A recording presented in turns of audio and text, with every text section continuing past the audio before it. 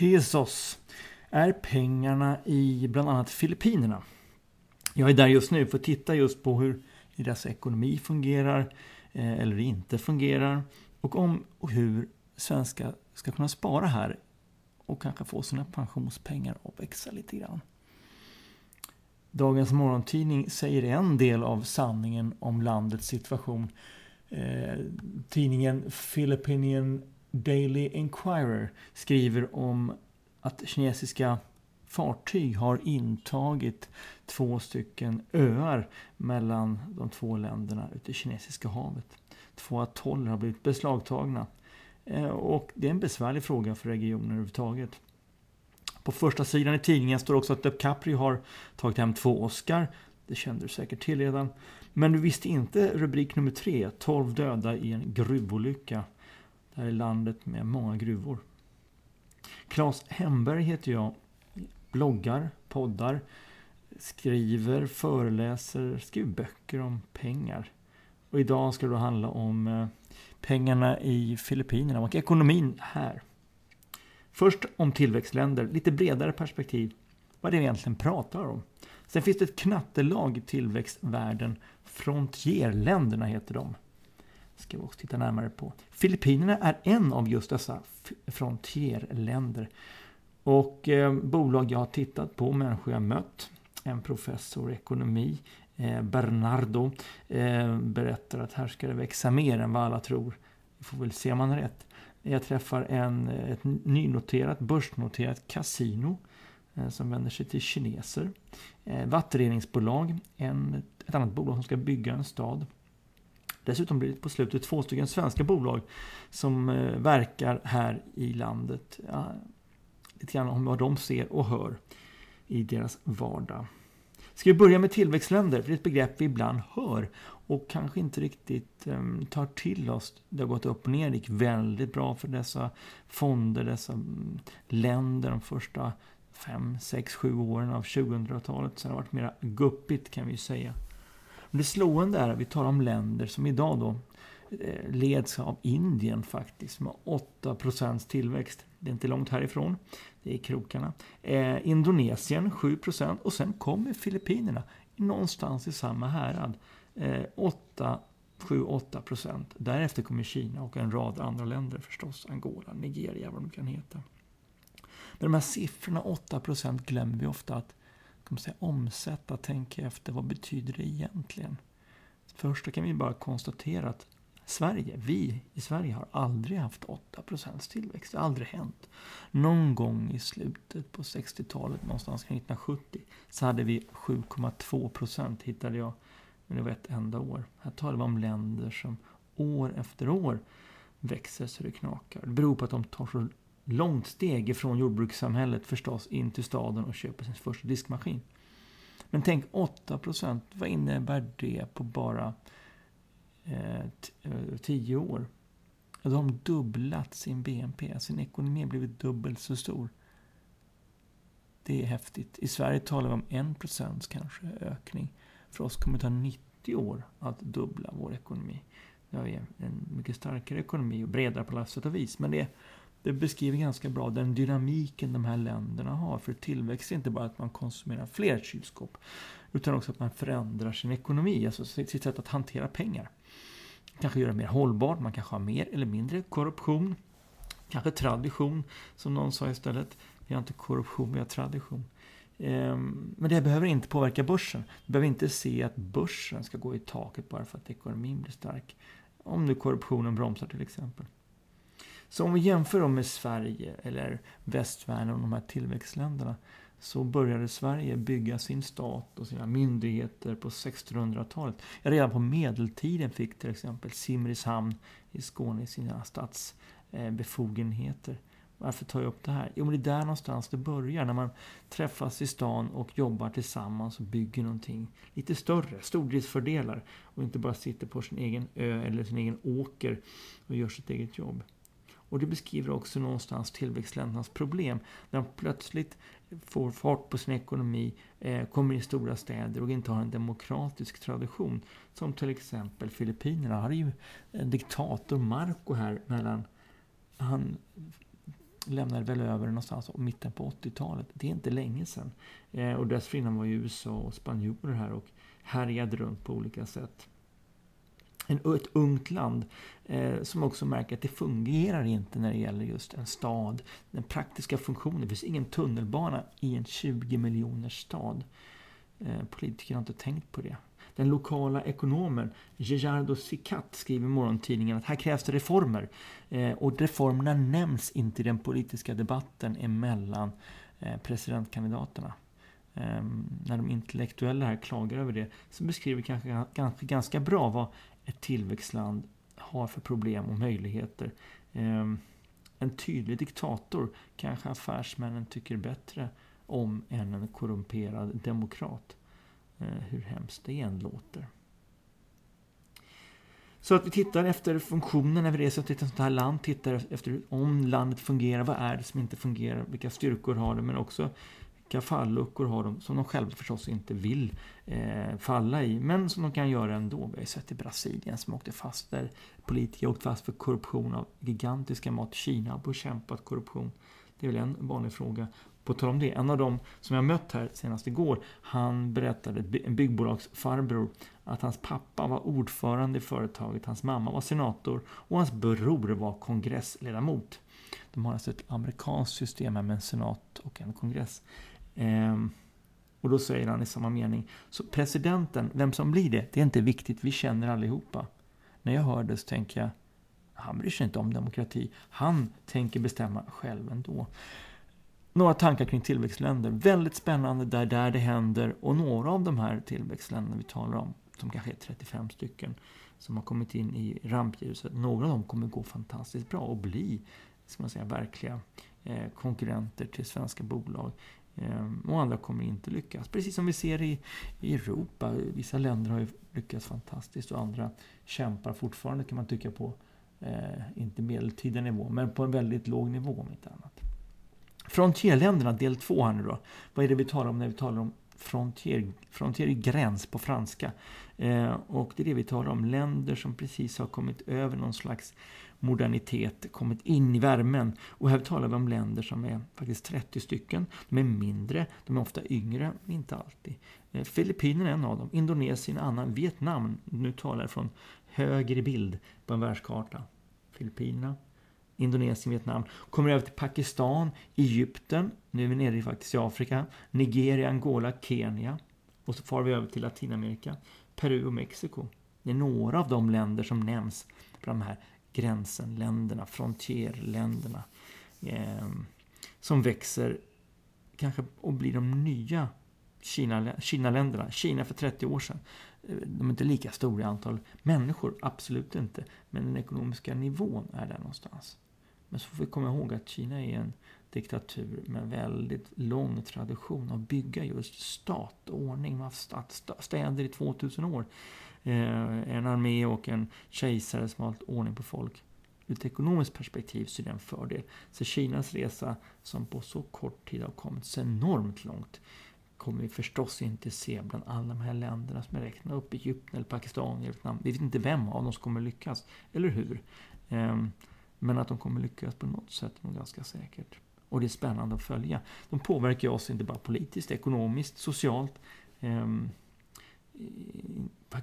Filippinerna som jag nu är i, de ser fram emot att få hit europeiska turister, säger de. Och då säger jag, men vilka stränder rekommenderar du? Stränder, säger här kasinochefen. Kasino räcker väl? Ja, så jag svenskar tycker om att gå i skogen och på stränder. Och det kunde han inte alls förstå. Så vi har en bit kvar om vi ska komma hit och turista kanske. För kanske inte är det bara kasino som vi önskar. Vi önskar bilvägar som funkar också. Och kanske en luft och en miljö som är lite snällare för lungorna. Så det är taxi 2,5 timme idag. Ska du till Gamla stan här i Manila. Jag var tvungen att vända för att jag insåg att klockan gick så fort. Jag skulle tillbaka på möte så att jag hann inte gå ur bilen och se den gamla staden. Jag tar bara tillbaka igen. Jag satt i taxi i 2 timmar och 30 minuter och sånt där. Och det var inte mer än 8 kilometer. Jag kunde springa dit och tillbaka och duscha och ändå varit snabbare. Det säger någonting om en ett land som växer, men där tillväxten och konsumtionen också har blivit ett problem. Och då är vi i Filippinerna. Vad är det som gör Filippinerna så spännande? Vad är Filippinerna för någonting? Ett land som är lika litet eller stort som Finland. Vi träffar en finsk företagare här. Han påpekar att Filippinerna till ytan är faktiskt mindre än Finland. Och ändå bor det här då någonstans 20 gånger fler än i Finland. 100 miljoner invånare, växer med cirka 2 miljoner varje år i befolkning. Och nu, håll i dig, snittåldern i det här landet är 23 år. Jag har aldrig varit i ett land som har haft lägre snittålder. 23 år. I Sverige är den 43. I Indien 27, lite högre alltså. Och i Kina mitt emellan vid 35. Vad innebär det här i praktiken? Jag vet inte om du själv har varit i ett sånt här land, men vad du märker på gatan, att det är hemskt mycket ungdomar där ute. Alltså barn är inte ute och springer på gatan för de är rädda för bilar och trafik och sånt. Men ungdomar, 15-åringar, 20-åringar, hela gatorna är fulla av sådana människor. Unga människor, det är rena ungdomsgårdar, mopeder, kulturen, snabbmat, uteliv. Det känns som en stor disco hela Manila. Och det beror på att det förstås föds många barn fortfarande i jordbruksbygderna, inte så många i stan. Och det här väntar man ska fortsätta, så landet kommer att ha 150 miljoner invånare. Många människor, inte i klass med Kina och Indien, men stort ändå för Sydostasien. Om redan 30 år. Landet nu då består av 7000 öar, alltså det är en stor skärgård. Och det var också anledningen till att de blev en handelsnation ganska tidigt. Vi talar om 500-talet efter Kristus. Kineserna var här och handlade. Det fanns guld, det finns guld fortfarande, som man fann och gjorde fina guldföremål. Jag var inne på Alaya museet som ligger här i krokarna med en guldutställning. Riktigt fina saker från 1000-talet när vi var vikingar i Sverige. Så låg de långt före oss i utveckling, måste jag säga. Även tyger, konst utvecklade de tidigt. Sen var kineserna här och handlade. Det var ju bra det. De fick utbyte av varor. Sen hände det inte så mycket i historieböckerna. Inte på museet och inte de böcker jag har hittat. Utan det är först på 1400-talet när spanjorerna kommer hit 1420. De seglade faktiskt fel, visar sig att de gjorde en Columbus. Vi talar alltså om någonstans 38 år efter att Columbus hittade Mellanamerika, så var en annan spanjor som seglade runt den här södra udden, eldslandet, och upp hit till Filippinerna och sa jag har hittat en genväg till Indien. Och det var inte helt fel, han var mer på bollen än Columbus, men det var ju då Filippinerna han hittade. Han dog sen här också, vad han hette, upptäckaren. Men spanjorerna var i alla fall själva här i flera hundra år till. Amerikanerna tog upp diskussioner och började kriga här kring år 1900. Och sen som bekant så kom japanerna hit under andra världskriget. Så det har funnits olika herrar här över landet. Och det kanske är det som märks, att de har en öppenhet mot andra kulturer som man tvingas till när man är kuvad av en annan nation. Om de var kuvade ska jag inte säga, jag vet inte exakt deras relation till spanjorerna. Och sen när amerikanerna kom hit kring år 1900 så lärde de sig engelska, vilket de fortfarande är väldigt duktiga. Och sen lärde de sig konsumtion. Flera av dem jag träffat har jag frågat det, vad gör du på fritiden? Och då säger de shopping mall. Det tror jag inte är en favorithobby eller intresse bland svenskar eller bland europeer. Det betyder inte att det är rätt eller fel, det betyder bara att de har en annan bild av fritiden kanske. Så de har gått från jordbruk till ett konsumtionssamhälle, och det är samma konsumtion som får fart på ekonomin. Alltså konsumtion är den största näringen i Filippinerna, precis som i USA. Man köper skor och man köper kläder för pengarna. Turism växer, 5 miljoner turister hade de förra året. Det är väl ingenting mot Thailands 50 kan man tycka. Men det är på gång. Gruvor har de, både järnmalm och guld och annat. Tillverkningsindustrin som fanns här tidigare med kläder, och säkert sett ett klädesplagg hemma med Made in Philippines, har lite grann försvunnit. Men nu hoppas man att det kommer tillbaka när kineserna har blivit allt för dyra att tillverka hos. Indonesien är också ett land som hoppas på den farten. Men det kanske mest spännande som vi också besökt här i Filippinerna är kundsupportverksamhet. Det som vi kanske har hört talas om att indierna är kända för. De hjälper alltså svenska bolag eller engelska bolag, tyska bolag med den verksamheten. När man skickar in mejl eller ringer dem så svarar egentligen indier. Eller några svenskar som sitter kanske i Indien. Det visar sig att Filippinernas engelska är mer lättbegriplig än indiernas. De har haft en tradition med amerikansk kontakt under många herrans år. Så de servar nu England, de servar USA och Australien, visar det sig. Mer om det snart i detalj. Men det är fan en växande industri. Och nu säger Världsbanken att landet Filippinernas tillväxt på 8% ska öka till 11% här de närmaste åren. Men kravet är bättre infrastruktur, bättre vägar, broar, järnvägar, tunnelbanor. Det kanske låter lätt, men de säger, de som jag har talat med här, att det där borde vi ha tänkt på för 10 år sedan, nu är det för sent. Och när de säger så, det suckar jag och tänker, det kan ju aldrig bli för sent. Nu sitter folk och kör bil, varenda en, eller moped, eller lastbil. Ja, de har ju en speciell bil som är rolig. Nu ska vi se, Jeepchi. Alltså tänkte Jeep först och sen EY på slutet. Och det är precis vad det är. En buss som man har tillverkat av övergivna amerikanska jeepar. Man har förlängt dem och satt tak på dem och plats för någonstans 16 stycken passagerare. Inte så kanske effektiv buss, men de här går då på busslinjer över stan och folk hoppar in och ut, precis som bussarna i London kan du tänka dig. De här är inte röda med aluminiumfärgade och har lite olika roliga utstyrsel på sig. Men kör med diesel, så det luktar ju och blir fruktansvärt dålig luft i staden. Ibland får man lite grann ont i huvudet. Men det är inte det som är speciellt för landets ekonomi, utan det är den här breda publiken, människor som flyttar in till stan och vill ha ett jobb. Så det finns många unga som söker jobb, och det gör att också utländska företag etablerar sig här i allt större omfattning. Japan har idag någonstans 60 bolag på plats. Korea är ett land också som expanderar och många bolag öppnar här. På tal om konflikten med Kina på havet här utanför, så säger svenska konsulatets representant här, Carla Limkakuka, hon är alltså filippinska men företräder Sverige. Hon berättar att de här konflikterna på havet mellan Kina och Filippinerna tror inte hon kommer leda till något krig. Däremot så är hon orolig för att konflikten kommer att göra att affärerna mellan länderna försämras. Att man inte längre vill göra affärer med Kina, eller för kineserna vill inte göra affärer med Filippinerna. Och det är ett problem, för vi talar om det näst största handelslandet för Filippinerna. Så att relationen till Kina är nog viktigare kanske än de här 2 öarna. Det betyder inte att man ska släppa ifrån sig 2 öar, men det betyder att därför kanske inte Filippinerna protesterar så högt som många andra skulle ha gjort. Annars är det påtagligt att spanjorerna var här på 15, 16, 17, 1800-talet. Katoliker är vi allihopa här. Inte jag och de andra.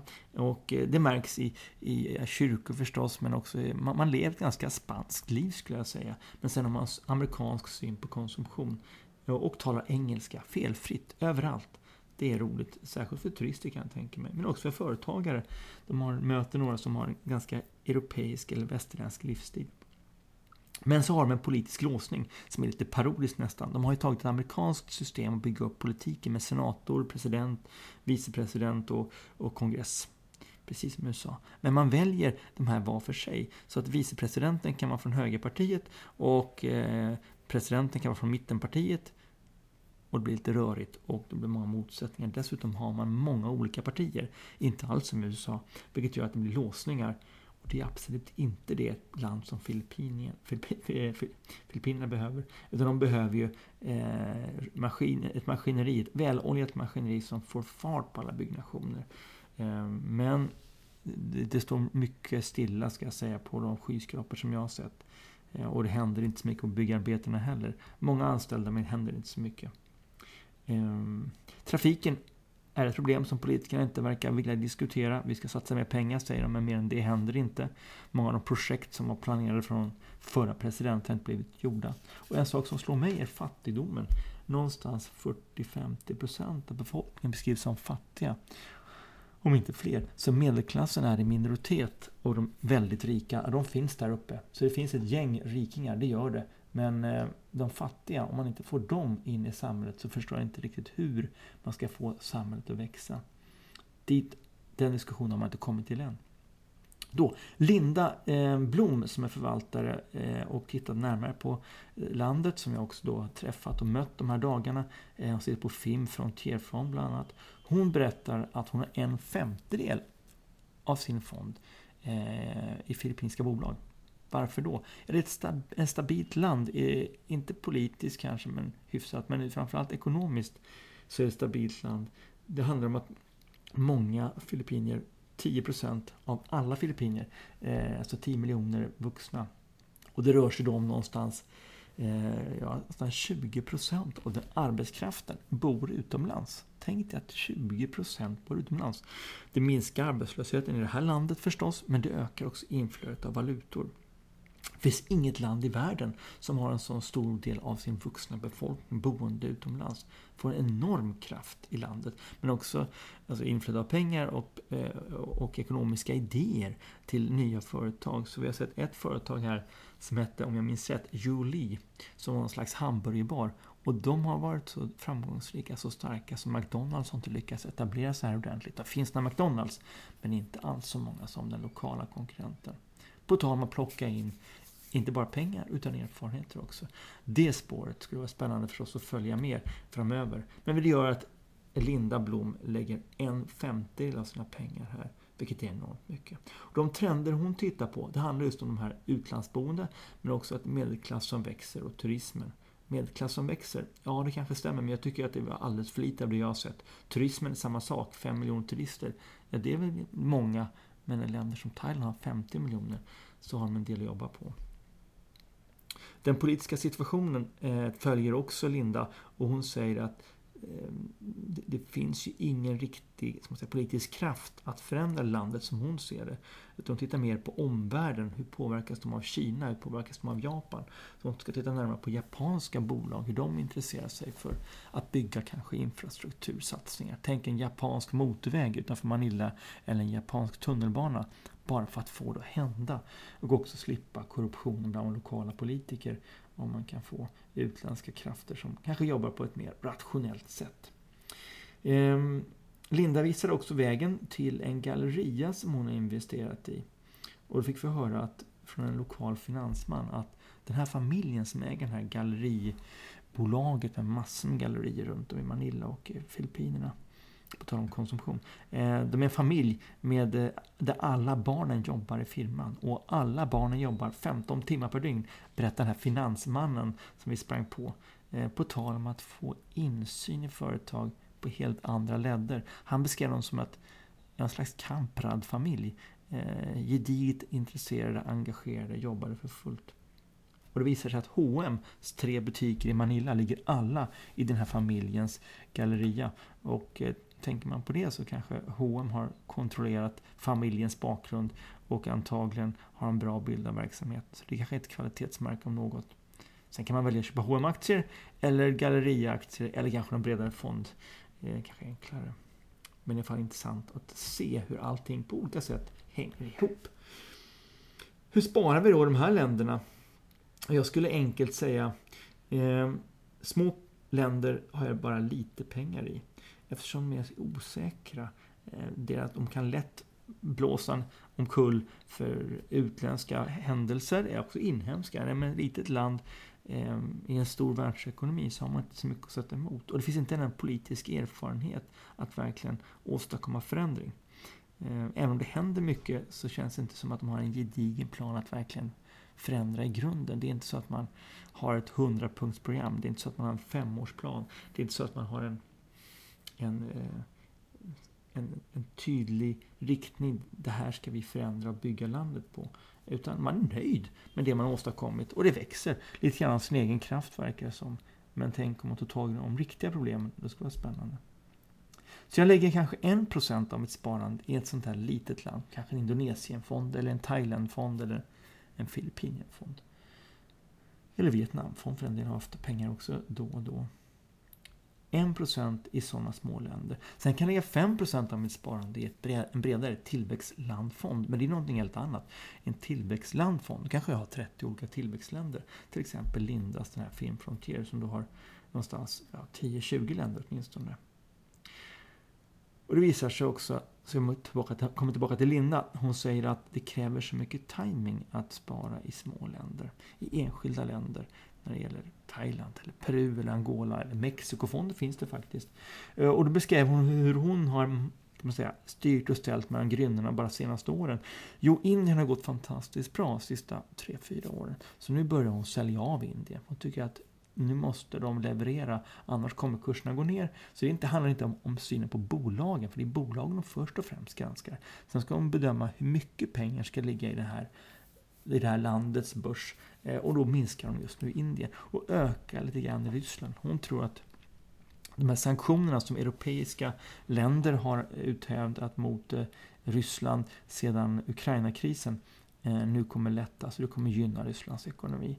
Och det räcker med att man egentligen då minskar sanktionerna, så kommer pengar flöda till, och då vill hon vara i framkant. Kina tror hon kan vara intressant igen efter nedgången här senaste, det är nästan ett år som börsen har gått ner någonstans 40-45%. Nu kanske det är dags igen att gå på Kina-tåget, funderar Linda. Brasilien däremot fortsätter hon att undvika med allt vad hon kan. Hon har valt Mexiko istället i den här delen av världen, för att visa på hur hon också väljer länder, inte bara bolag. Och Filippinerna då är en höjdare just nu. Vad är det här med varför är det här så att resa till länder så intressant? Ni kanske fått en liten inblick i det jag berättat om, men idén var från början 2008 var det. Ursäkta då, en Goldman Sachs-ekonom, Jim O'Neill, hittade en gemensam nämnare bland 4 länder, Ryssland, Indien, Kina, Brasilien, och kallade för BRIC-länder. Men de här 4 länderna kommer utmana västvärlden närmaste 20 åren.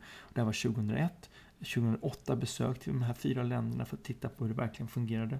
Sen dess har vi besökt Kenya, lite mindre länder, Kenya, Kazakstan, Indonesien, Turkiet och Filippinerna. Frontierländer kort sagt. Länder som är lite mindre, för att just se hur de här ländernas ekonomi fungerar. Och med mig på resan har jag ett gäng sparare. Bengt har varit med flera gånger. Jan-Erik heter en annan. Susanne. De har ett gäng som har varit med då fram och tillbaka. Just nu är vi 14 personer som reser tillsammans. Det är ungefär lagom för att få plats i en liten buss och hitta en restaurang där alla kan få plats som inte annat. Med lite olika intressen. Någon är egenföretagare, en har handlat mycket aktier, någon har fått en förmögenhet att ta hand om. Så lite olika slags personer i olika vinklar. En spännande sätt att resa, ett spännande sätt att lära känna ekonomi på riktigt i praktiken. Så vad vi gör varje morgon? Ja, det är först på morgonen förstås tar jag en springrunda. I morse sprang jag i polobanan här i Manila.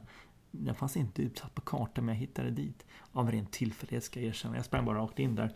Och sen tillbaka på hotellet så äter vi frukost och sen vi ger oss iväg vid 9-tiden ut och träffa bolag. Vi hinner med mellan 2 och 5 bolag en bra dag. Det handlar om att sitta i bussen en hel del förstås. Men det är många bussresor och mycket trafik så blir det kanske bara 3 besök. Men vi har varit uppe i 5 här en dag åtminstone. Träffar ofta finanschefer. Vi träffar familjemedlemmar som kanske äger sitt företag. Vi träffar olika personer som jobbar, har insyn, professorer, analytiker, affärsmän, företagare och pratar och diskuterar hela dagen. Så man sover väldigt gott på kvällen, måste jag erkänna. Sist men inte minst då, några bolag som vi har faktiskt besökt. Professor Bernie Villegas berättade om att här landet växer som attan och kommer växa ännu mer. Han kallas också Professor Boom. Men medgav att det här med Taiwan är lite konstigt. För 30 år sedan jag var där så var de långt efter oss. Och nu när jag var där för något år sedan så var de långt före oss. Plötsligt så föll den här kronan på Professor Boom på snedden lite grann. Så optimist kanske ändå inte är. Och inser att det finns mycket de kan göra här mycket bättre. Vi var på Vista City, ett familjeägt bolag, börsnoterat men framförallt ägt av en familj som bygger en stad utanför stan. En helt ny stad med nya hus. Fina hus kan man tänka sig att folk tycker som kanske aldrig har bott i städer. Vi skulle nog säga att det ser ut som mjölkkartonger. Men det är för att vi har en annan byggtradition. Och en konstgjord himmel över ett torg fick vi också uppleva. Man byggde upp en italiensk stad med liksom innergård, torg kan jag tänka. Och över den var en himmel som skiftade i färger dygnet runt. Och vägg i vägg fanns en Starbucks och en Burger King. Ja, så kan också världens tillväxtländer utvecklas. Lite komiskt kan vi tycka. Men de som bodde där tyckte det här var det finaste man kunde bo i Manila. Om man inte bodde i en skyskrapa med helikopterplattform på taket förstås. Det gjorde de riktiga rikingarna. Ett av de här husen, 2 gånger 18 kvadratmeter. Alltså 2 våningar, 18 kvadratmeter på varje. Kök i nedervåning, 2 sovrum och badrum och trappa upp. Kostade 600 000 kronor. Och jag frågade, tvättstuga finns inte? Nej, men det gör man ju utomhus tyckte de. Det kanske är som man ställer tvättmaskinen på baksidan kanske. 600 000 kronor för 36 kvadratmeter i ett hus. Den dyraste de hade låg på nu ska vi se här, 14 miljoner kronor, inte kronor, pesos. Tar igenom 5, så det är på kanske 2,5-3 miljoner kostade det dyraste huset. Det var på 220 kvadratmeter. Nästa besök jag tänker på speciellt, det är kasinot, det här börsnoterade kasinot med Robin Venturina som chef där för information till investerare. Han beskrev att de är galna i tuppfäktning här i Manila. Och äntligen nu så har tuppfäktningen fått en konkurrent, kasinot, för vi levererar ju skatteintäkter.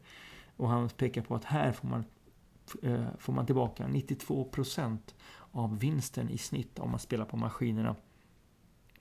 Men spelar man 10 gånger så man förlorat allt, tänkte jag. Ungefär som en tuppfäktning. Bolaget är lite spännande, har en historia där redaren Enrik, en familj då, ägde den stora hamnen i Manila, sålde hälften, satsade enligt egen utsago 1,2 miljarder US-dollar, alltså 10 miljarder kronor på att bygga ett kasino med stor teater, med pooler, med stora festsalar, med massa olika våningar, VIP-rum och en lägenhet. De som spelar för över 10 miljoner kronor per dygn, de får låna 1000 kvadratmeters lägenhet gratis. Det här är en företeelse i nöjesstaden som byggs utanför Manila. Man kan ta sig för huvudet, men det är deras syn på underhållning och spel. Han sa, vi spelar inte på fotboll, vi spelar hellre på kasino. Templeton, det stora fondbolaget, har investerat där. Nästa bolag som jag tycker är värt att nämna, Transcom, besökte vi. Träffade Leng Angel, alltså en lokal förmåga som blivit försäljningschef på Transcom här i Manila. Hon berättade att de växer med 16% per år och mycket riktigt utanför i foajén satt 20-talet ungdomar och sökte jobb. De anställer 300 personer i veckan. De intervjuar 1100. Så alla blir inte anställda. Nej, det är en hård process beskrev att den låga omsättningen, personalomsättningen som de har på Transcom i Manila är deras stora styrka. De har bara 2-3% omsättning per månad. Ja. Och konkurrenterna ligger på 15% personalomsättning.